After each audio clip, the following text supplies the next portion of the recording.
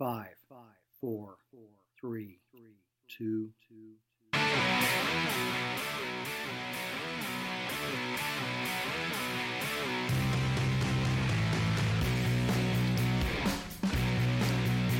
Hey, welcome to another episode of One Dive at a Time.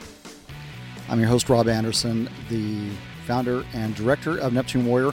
We're out here live on site today at the Marsing Island, is it Marsing Island Ponds? Marsing Island Park. And so I'm out here with Kim Christensen, who is part of Team Rubicon, which of special interest to us, not only because of the veteran tie-in, but also she has a very special time with the community, lives out here, and also understands a lot of the veterans. Now, as I spoke to you about in a previous episode, we talked about that this is really the place where veterans go to find a little bit of relief. So, Kim, welcome today. Thank you. Thank you very much for coming. This means so much to the community. A lot of people forget Marsing's kind of on the map, so for people to come out here and spend the time to invest in the community, we've really built it over the last 2 years, 2 or 3, built a lot because there weren't services, resources. When community mapping, we sat down at the hub and we looked at things like no pharmacy, no transportation, no VFW, no Meals on Wheels. Right. No senior center. There's a large group of veterans that live in this area. World War II, Korean, Vietnam, and then there was a gap, and now we're starting to have a lot more veterans that are just retiring coming out here looking for peace, their own ranch. There's nonprofits out here. They are more geared toward like Rising Light Ministries. It's a horse ranch that, really helps rehabilitate kids, teens, because there was kind of an age gap here for a while. You would have people over 50 and people, under 25. Once they hit 18, they want to go to the big town. Right. Right? And so now that gap's starting to fill in, and you're really starting to see as things grow. I mean, we have a food bank now. We have a senior center. We've got Meals on Wheels. There's no transportation that comes out here. So the hard part for veterans, if they're not mobile or homebound, how do they get their prescriptions? Right. How do they get in town to see their doctors? There's no Uber. There is no anything. So these are a lot of things we really looked at. And this pond right here, you can come down here almost any given day of the week, and the shores will just be lined with people. But you can really come down here, especially like Monday through Friday. And these first couple docks here, you'll see, some elders out there fishing. And I really don't think they care if they catch a fish. They just want the time. This is their time, their special space. Like I was eating my lunch out here the other day. I work in the area. Well, my office is in the area. I work all over Idaho, basically. But the Grace Assisted Living Center was here with the bus, and they will take special planned trips out to places like this where they want to fish. They want that peace. They want to see the beauty. It is really important. Now it's 13 miles to Caldwell and 11 miles to Homedale. Right. So nothing in Homedale, between. another small town, and from Boise, where the veteran services are at, 20x miles? 38. 38 miles. So it does give a place of tranquility. I remember that when I gave the warning order for this, that there were people who were like, wait a minute, where is that place? I'm familiar because and the name of it, and it's always been, the town's been associated with being the gateway to the Oahes. Yeah. And so I've always come out this way. Had always looked at this little pond. And I think in the back of my mind, like every diver is, man, I wonder what's under the water there. Would love to dive that. Shocking, not what we thought. Yeah. It was, so we pulled out, it was boy. great because, we are helping that community. We pulled out some trash today and things like that. I was really surprised at it's been 40 years since this has been cleaned or even drained. And I was really surprised that we didn't have just mountains of trash, and it means that the people are taking care of a resource that they have. Tell me a little bit about the history of this place. So there is a great, it's not really a book, it's Oral Histories of the Marsing Bridge. And 2018, a gal had interviewed some people in the age range of 80, 90, and really talked to them about the bridge, this pond, this area, what marsing was like, how it evolved. And of course, this right here where we're at is a historical site. It was Froman's Ferry, and there's only a couple of ferries in the area, and the other one's more down by like Maprock, Melba area. And for the last 100 years, this is how people got back and forth across the Snake River, you know, whether it was in covered wagon or their T-model Ford. And so this has really been a part of Idaho.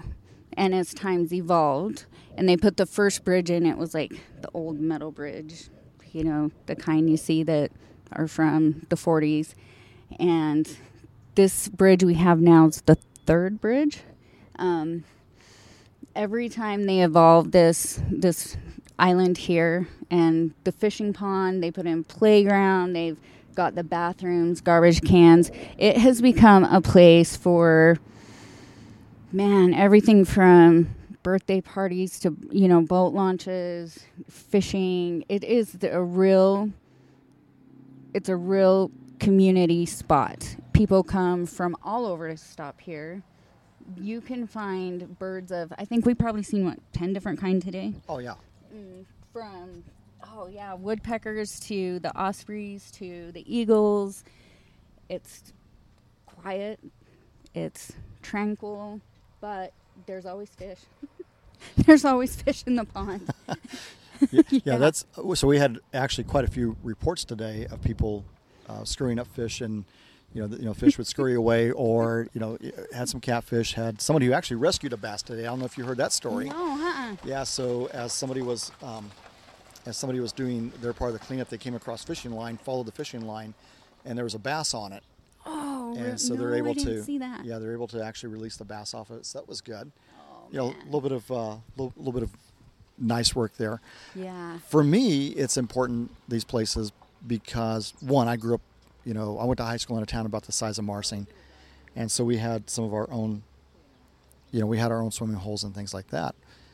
And this was, I think, now being a veteran, sometimes looking for places for tranquility, and you don't always find that. Or you'll find places that have not been well kept, or if the grounds have been well kept, we haven't done anything below the surface. And so today we're able to get a lot of stuff out of the way. Who else is hanging out there that you might not feel safe around? Right. There's certain hot springs, going out toward Adrian and stuff that some people don't always feel comfortable out there alone. This is very family-centric, and it's so close to town. I've got to imagine that people coming here have got to drive at least a little bit of the economy in Marsing. Absolutely. We have a Subway and a Family Dollar now. That's awesome. And by the way, there's people over there eating Subway, and I was like, where did they get that at? We have a pizza place. We've got... So as it grows and expands, yes, it does help the economy. More importantly, the people that retire here, they're not going anywhere. Right. This is their home.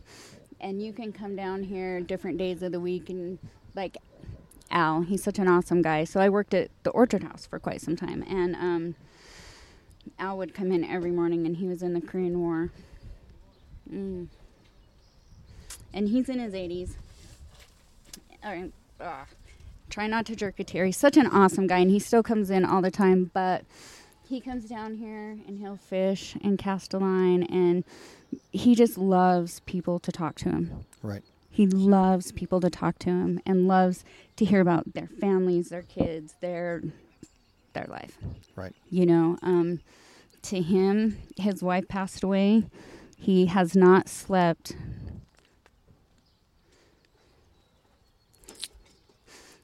He hasn't slept a single night since the Korean War.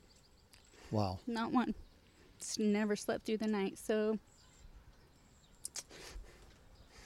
yeah, when you come down here and you talk to some of them, and all they want is just to have a friend to chat with in a tranquil place, just to not be so lonely. Right. So, yeah, I mean, it's a special place.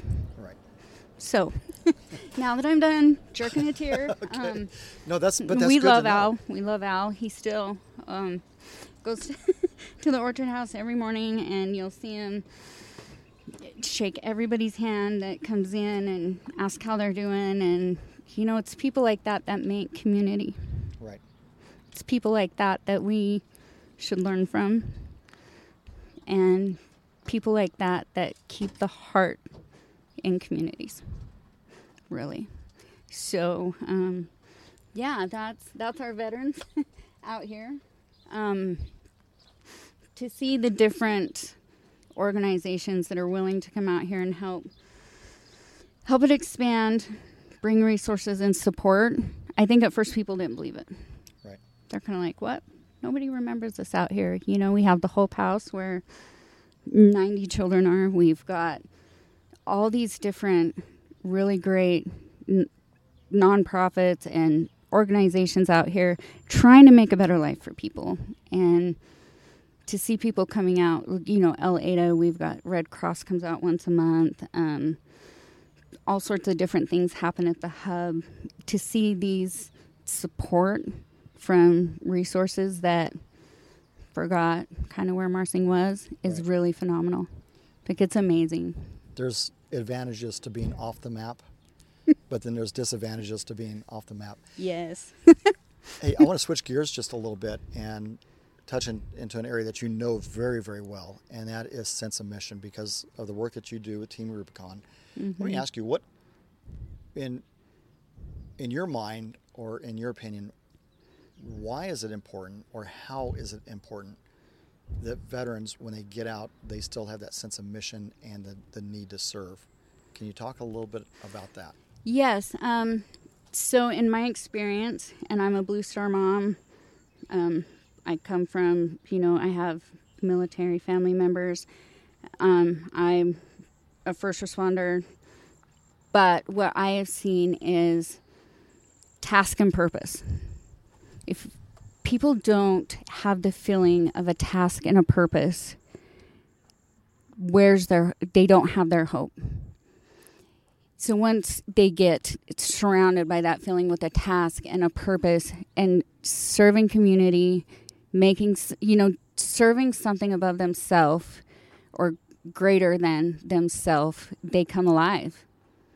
They get involved. It's not easy when you go from having a task and a purpose and a sense of, goals and a mission to now what do I do? So looking around and looking at your communities and your area and your state and saying, now I have one. I have a task and purpose. I've got a reason to get out there and help, because look at how it changed this or affected that person. You see people just really start to come alive. The thing with veterans that some people don't recognize in communities is they have such special skill sets. They have skill sets that at the drop of a dime, a fire happens or something happens, they're going to know, okay, automatically, like, here's what you do. We needed this. We needed that.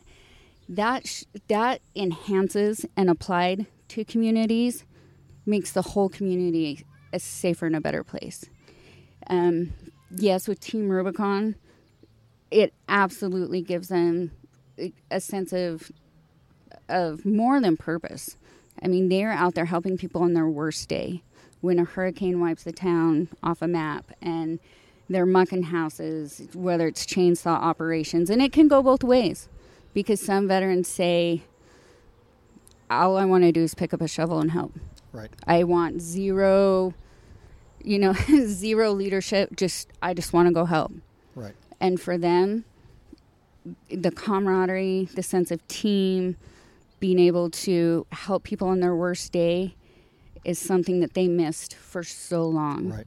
And then there's others that say, I have this amazing skill set that I can't just use in my community, but I can use it here. Right. And since I can use it here, we can build on that. We can grow. I mean, the one operation we were on, Hurricane Michael, we were there probably 8 or 9 months. Florida, down Panama City, Mexico City Beach. And I mean, we did things and went into towns that those towns weren't letting people in. Because anytime something like that happens, you also have, unfortunately, not so great people. Might slap a magnet on the side of their truck, come rolling in. I'll help you out. First 200 down, and I'll 200 when I'm done. Then they leave and never come back. Right. Or when they're mucking out people's houses, they just get whatever valuables they can find. So towns are very, very leery. Right. When they hear we have a group of veterans that are trained, volunteering their time, and serving with a sense of purpose and passion, they feel safe. They feel they can trust us. Right. And we get the job done, we do it correctly, and we leave them better than before we came. And I mean, I can't tell you 100 different stories that just, I mean, yeah, I'm a tearjerker because the person is just like, several times you hear things like, well, it's like hell came through here and then you guys came, heaven came in after, because they feel like now they can move forward in their life. They don't have to sit there looking at their rubble and say, what am I going to do? You know, and we like to help veterans and first responders first, people with no insurance, people that can't get that house just back up and fixed. You know, we do debris clearing to schools, to hospitals, to all the major important stuff first. Veterans have such a valuable tool and resource to go in and do that because they know how to go in and clear a zone. They know how to go in and say, here's a 10-foot, really literally a 10-foot pile of trees thrown around like pixie sticks. How are we going to get to that hospital open so they can get the people out? Like that. And within one day, it's done, it's organized, it's operated, it's bam, bam, bam. It's phenomenal to see, you know. That's one of the things I really like about our dive group is that we can go in and we can divide and conquer. And I think, in fact, you mentioned it, that's something that veterans have the ability to do. But also that ability, I know for me, my worst days were sometimes I was better soothed by doing something like either filling sandbags or clearing out debris. And I think coming out of the service, and I'm sure you probably see this with your veterans as well, that ability to kind of go inside yourself and just do a task. Yes. And not have anything. And I think sometimes that is very therapeutic. And sometimes working with your hands is therapeutic. And I'm sure that you guys are also seeing that. And I think that's why chainsaw operations are so... People in Team Rubicon, our volunteers, our gray shirts, love them. When you're out there, it's very therapeutic because it's you in the tree, you have your swamper who's your spotter, and you've got that one focus and everything else in the world stops. Right. That is what diving does, by the way. So the mission we had today of going out and searching is very therapeutic. You've got your hands in front of you. You're feeling along on, you know, it's very tactile, right? It's just your hands and you're moving an inch forward at a time. But man, I'll tell you what, when you find a bottle or you found a rusty beer can, I didn't get a chance to talk about this with the group. They were jazzed. Oh man, it's like you found the coolest prize in the bottom of the Cracker Jack box, right? It's that dopamine. And I think that you guys get that as well. You get that dopamine spike of I'm looking, and boom, I find it. And of course, we get serotonin release when we come up here, and we're kind of hanging out and just, you know, I think in some environments they might call it fellowship. We call it tribal time. Yeah, absolutely. Where do you see Neptune from the outside looking in? And I know that you followed us for quite a while. Yeah. From the outside looking in, where do you see or how do you perceive Neptune in the world of working with veterans? I perceive it as you're very critical. How do I say this? So we can go out on an op. We can use skill sets, task, and purpose. Yes, we have a wellness corner. Yes, we have. But post-deployment blues are a real thing. Right. And that still doesn't address, when you get back home, the healing therapies, the tranquility, because now you're home, you have to change your socks. That dopamine rush, that you're out there with your team for 10 days, now you're back home, and it's like it. Right.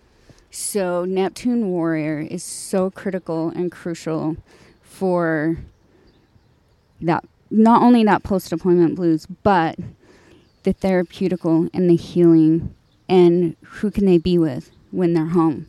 What groups and organizations can they be a part of that still furthers their cause of being healed as a veteran, but growing, getting more skills, more skill-oriented, and doing something good for someone else? That's super huge. We don't need any more losses. Right. You know? Way too many. Absolutely, Yeah. way too many. And we talk about the suicide loss, but then there's also that loss of heart, and I think that's where we're kind of symbiotic in our missions. Yeah. That when you find a purpose, you kind of regain your heart. And I've read, I've seen other. Mm-hmm. In fact, John Eldridge, who wrote a book called Wild at Heart, talks about that, and he addressed the book more towards men. It was more of a men's psychology book, but he talked about that you have to have a battle to fight, an adventure to live, and a beauty to rescue. And for us, that kind of ties back into a lot of things of, all right, we've got things that we need to make better here in our local communities. So that's that battle to fight. Mm-hmm. Adventure for us, diving is highly adventurous, and maybe the beauty happens to be a wonderful park like this. Maybe it's not a person, it's more of a purpose. Absolutely. I know it's kind of a tough topic to get into. People have asked me before, what do I think will make the difference in subjects such as like 22 a day? And I've done a lot of research, been involved in a lot of, intensive organizations about this topic. And my answer from me that I believe is community. Right. Sense of belonging, a sense of community, and that's not just the community you live in, but the people around you. Like, I feel like in Treasure Valley, we have like 55 different, veteran organizations. Each one has a different, purpose or genre. Your water dive, we're disaster response. Team Red, White, and Blue is, they're doing the walks and the physical. And so for people here, they have such an opportunity to find something community-wise to just have arms folded around them. But not every community has that. Right. We have a lot of gray shirts. So I'm the membership coordinator for our general area territory, which is Idaho, Utah, Montana, South Dakota, and North Dakota. Wow. So I feel like we're super blessed here because of the wealth of resource, and it's organized. Like Treasure Valley Joining Forces, you could get a manual. You're not going to find that in the rural Montana. Right. You're not going to find that and I think that is very hard. Well, and even very hard for veterans. Being geographically dispersed like Marcy is. Yeah. You've got a great resource right here for when the weather's nice. Yeah. Oh, yeah. But snow and things of that nature. What happens when they need wood? What happens if they need food delivered to them? They don't know where to reach out to. Right. They don't know what resources they have. And that leads me back to community again as well.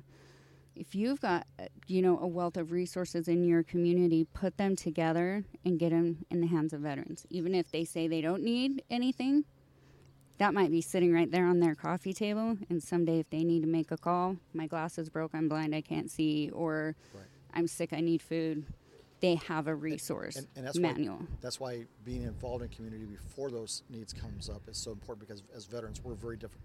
It's difficult for us to actually say we need help, because it's always been, hey, I got this. Even though we talk about teams, and even though we talk about having someone's back, when it comes down to you as the individual, and I know I'm bad about this as well. I don't always ask for help. I'm getting better about it. So yeah, me either. And tell me if you agree with this. Another reason it's so important for veterans and organizations like yourself to reach out to veterans is because veterans talk to veterans different. Oh, absolutely. You can get into, like my neighbor who just passed away, he was an elder and he was a Marine. You could get into his house before I could deliver him a sandwich, I'm telling you. Yeah, no, and so, I mean, we have what we call our kick-ass volunteers, or kick-ass civilians, that all they do is they love veterans. They didn't serve. They weren't a first responder.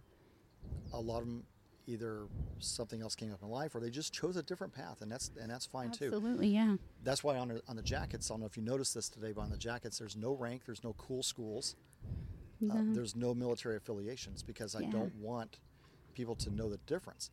However, when it does come, when I've got some veterans or I've got a veteran that I know I'm working with just breathe therapy. All I want to do is get him in the water, kind of open up that box, get him or her talking, do some somatic breathing, do some underwater yoga, find their safe space, their safe place. I don't like the word safe space because that sounds, there's negative connotations to it. But find that place where they are okay talking to you. 99 times out of 100, they're going to speak to a veteran. Either just speak to the veteran or speak to them differently.